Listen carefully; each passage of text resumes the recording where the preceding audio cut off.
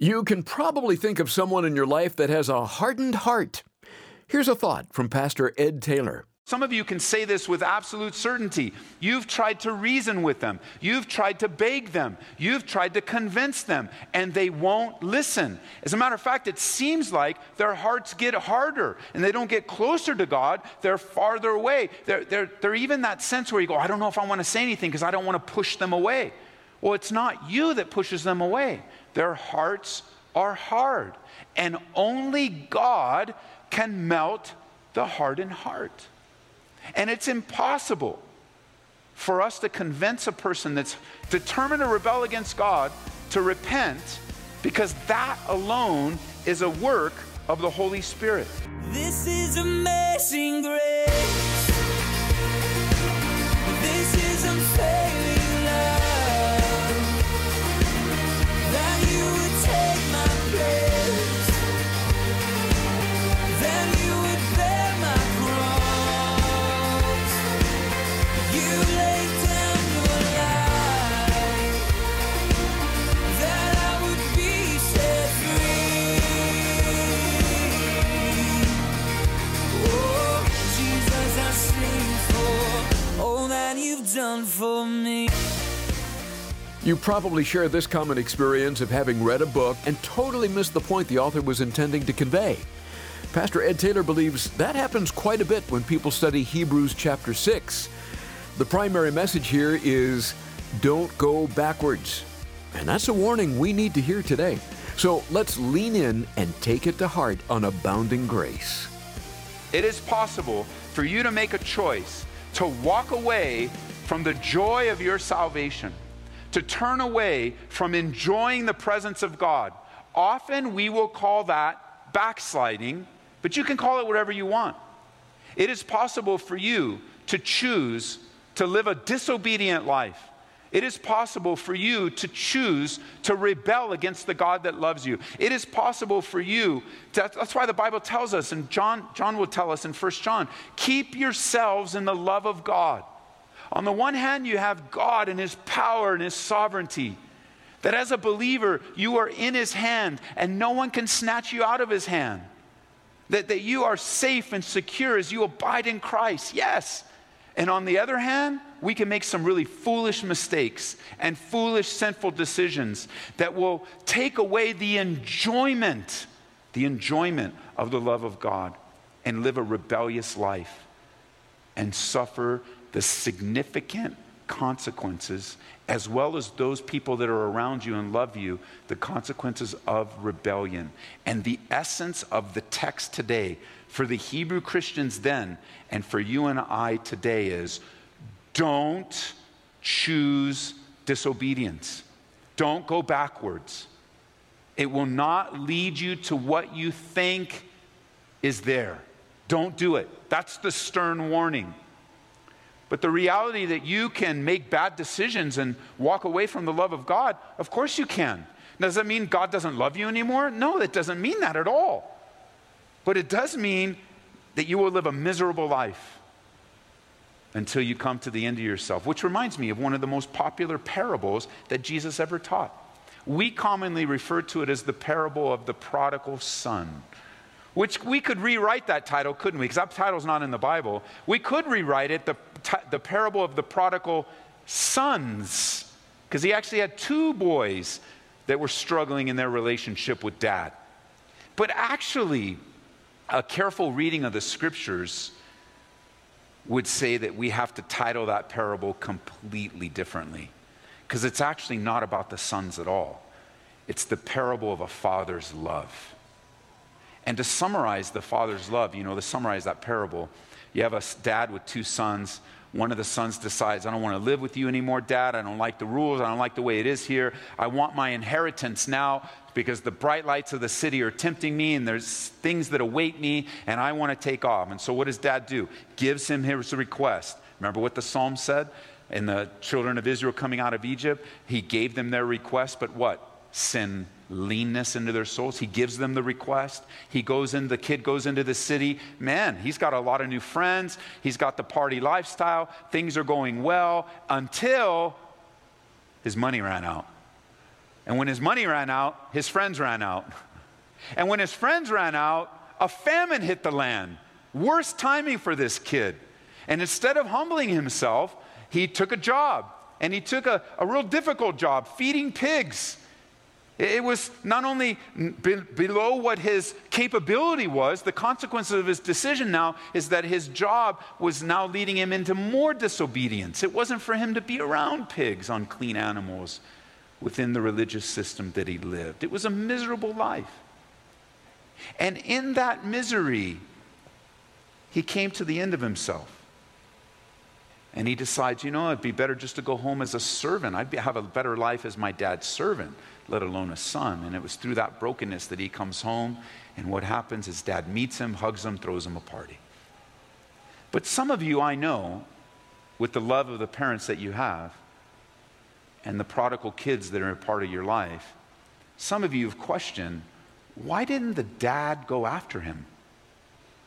Because we always read the Bible, and we often read the Bible like, well, if I was the dad, I would have gone after him. Well, what is it about the inspired word of God of Jesus where the dad didn't go after him? Keep that in mind, because that is what happened. The dad waited for him, but didn't go after him. So notice now, with that in mind, come back to verse 4, and let's read again in the beginning. It is impossible. It is impossible. What is impossible? Jump down to verse 6. If this group of believers fall away, it's impossible to renew them again to repentance, since they crucify again for themselves the Son of God and put him to an open shame. What is impossible? Well, I believe this is teaching us it's impossible to follow Jesus, to fall away from Jesus. It's impossible to return to him, to repent in your rebellious state. It's impossible. While you choose rebellion, repentance will not reside with rebellion. It's either or. Jesus put it this way in Luke chapter 11, verse 23. He who is not with me is against me. And it is impossible to bring a person to repentance with a hard heart. That's why some of you can say this with absolute certainty. You've tried to reason with them. You've tried to beg them. You've tried to convince them, and they won't listen. As a matter of fact, it seems like their hearts get harder, and they don't get closer to God. They're farther away. They're even that sense where you go, I don't know if I want to say anything because I don't want to push them away. Well, it's not you that pushes them away. Their hearts are hard, and only God can melt the hardened heart. And it's impossible for us to convince a person that's determined to rebel against God to repent, because that alone is a work of the Holy Spirit. That's the work of the Holy Spirit. You and I cannot do that in a person. You're listening to me right now, and your heart is hard toward God, and yet he's pricking your heart to the place to return to the Lord. The word of the Lord to you is to return.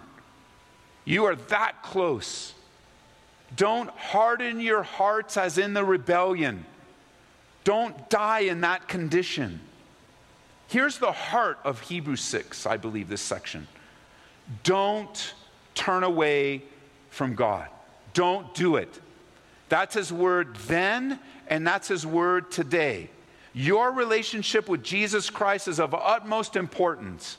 Press into him, not away from him. Don't turn your back on Jesus. Don't slide away. It's almost as if the author is saying, I beg you, press into the things of God and don't compromise. It will not lead you into a softer heart, but it will harden your heart. Because the backslider, the rebellious one, the one that's turned away, the one that's fallen away. And by the way, you Bible students, you can circle that word fall away, and you can just write next to it, not apostasy. Because there is a word that's used in the New Testament to refer to apostasy. It's the Greek word apostasia. That's not the word used here. The word used here to fall away means to err or to stumble or to make a mistake. If you have made the mistake of turning your back on, if you have walked away from his love, if you have turned your back on him, it's impossible to renew you to repentance until you come to the end of yourself.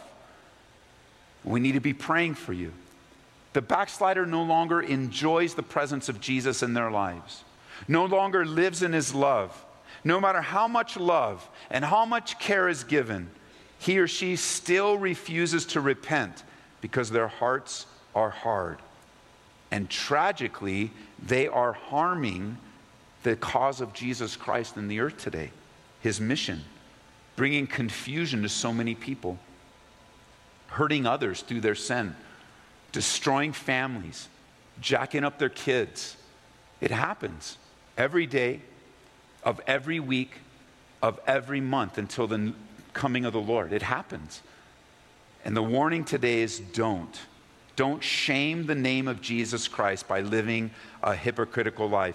Notice the words. Notice the words in verse 6. He says, since they crucify again, and then themselves the Son of God, crucify again, and then the phrase, put him to an open shame. Those words also, in the tense of the Greek, could be literally translated in the English, because they're in the present, they're present participles. They could be translated in the English while they are crucifying the Son of God and putting him to an open shame. Because that's what the backslider does. For the audience, here's what he's saying. If you go back to Judaism, remember I've been telling you this and preparing you for it, going back to Judaism doesn't make biblical sense and it doesn't make practical sense. And they both overlap. Because Judaism and all of its sacrifices and all of its joy of religious activity that God prescribed was pointing to one thing and one thing only, the coming of Jesus Christ, Messiah. That when he came, he fulfilled all of the law. He's the fulfillment of the law and the religious system, so that in him, you and I have everything that we need for life and godliness. All that we need is found in Jesus Christ.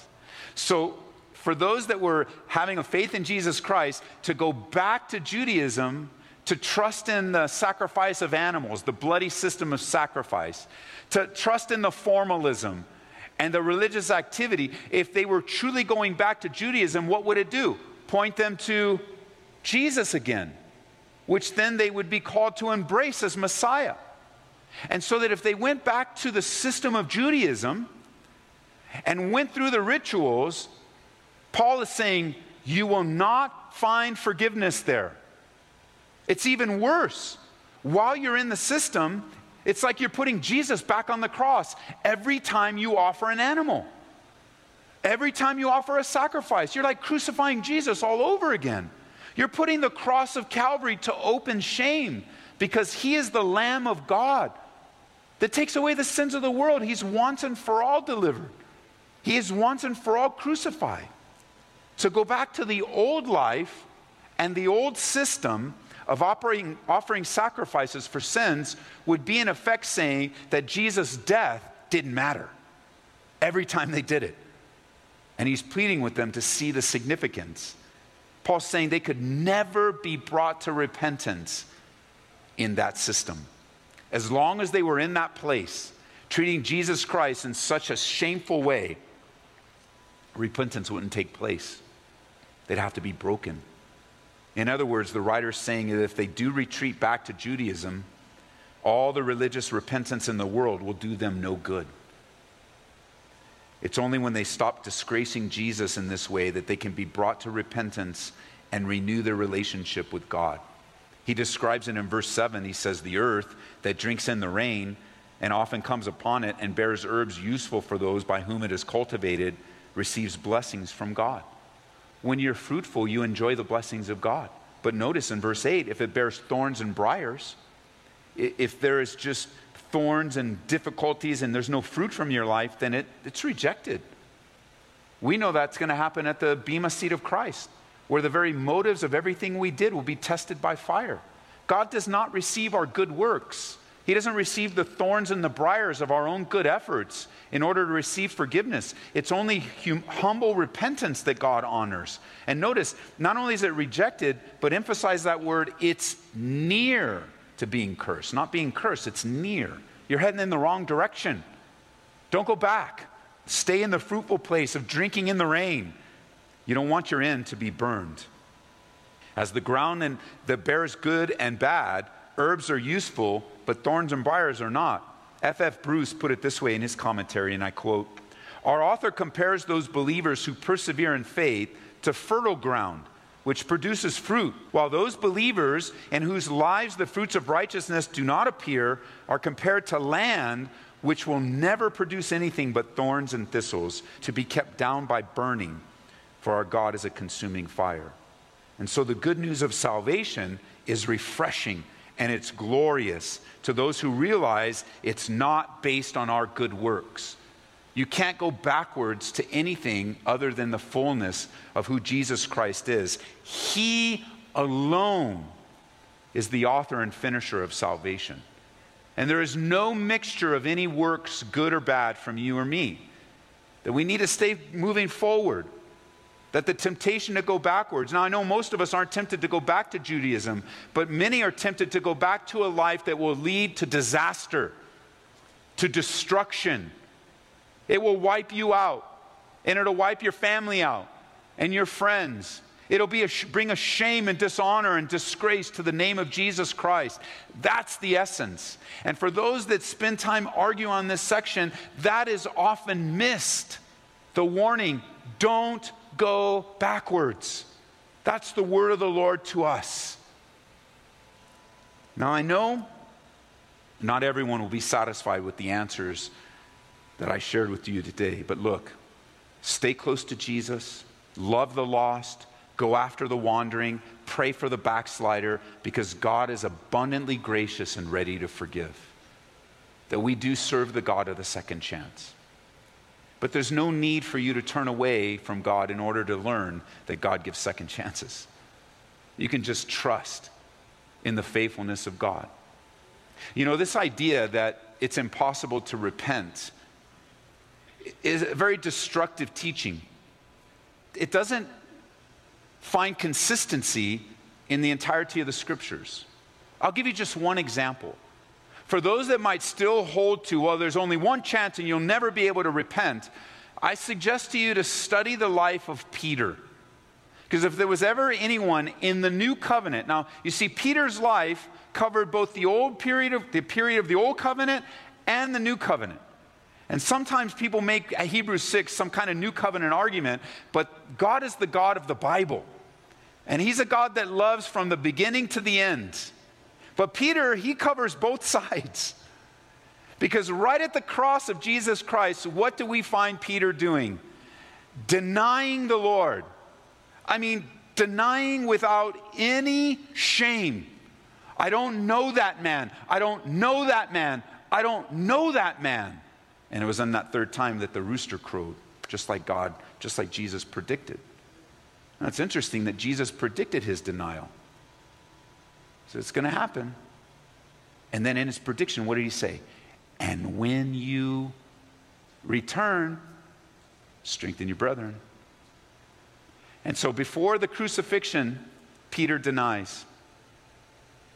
And he runs away and flees. Jesus dies.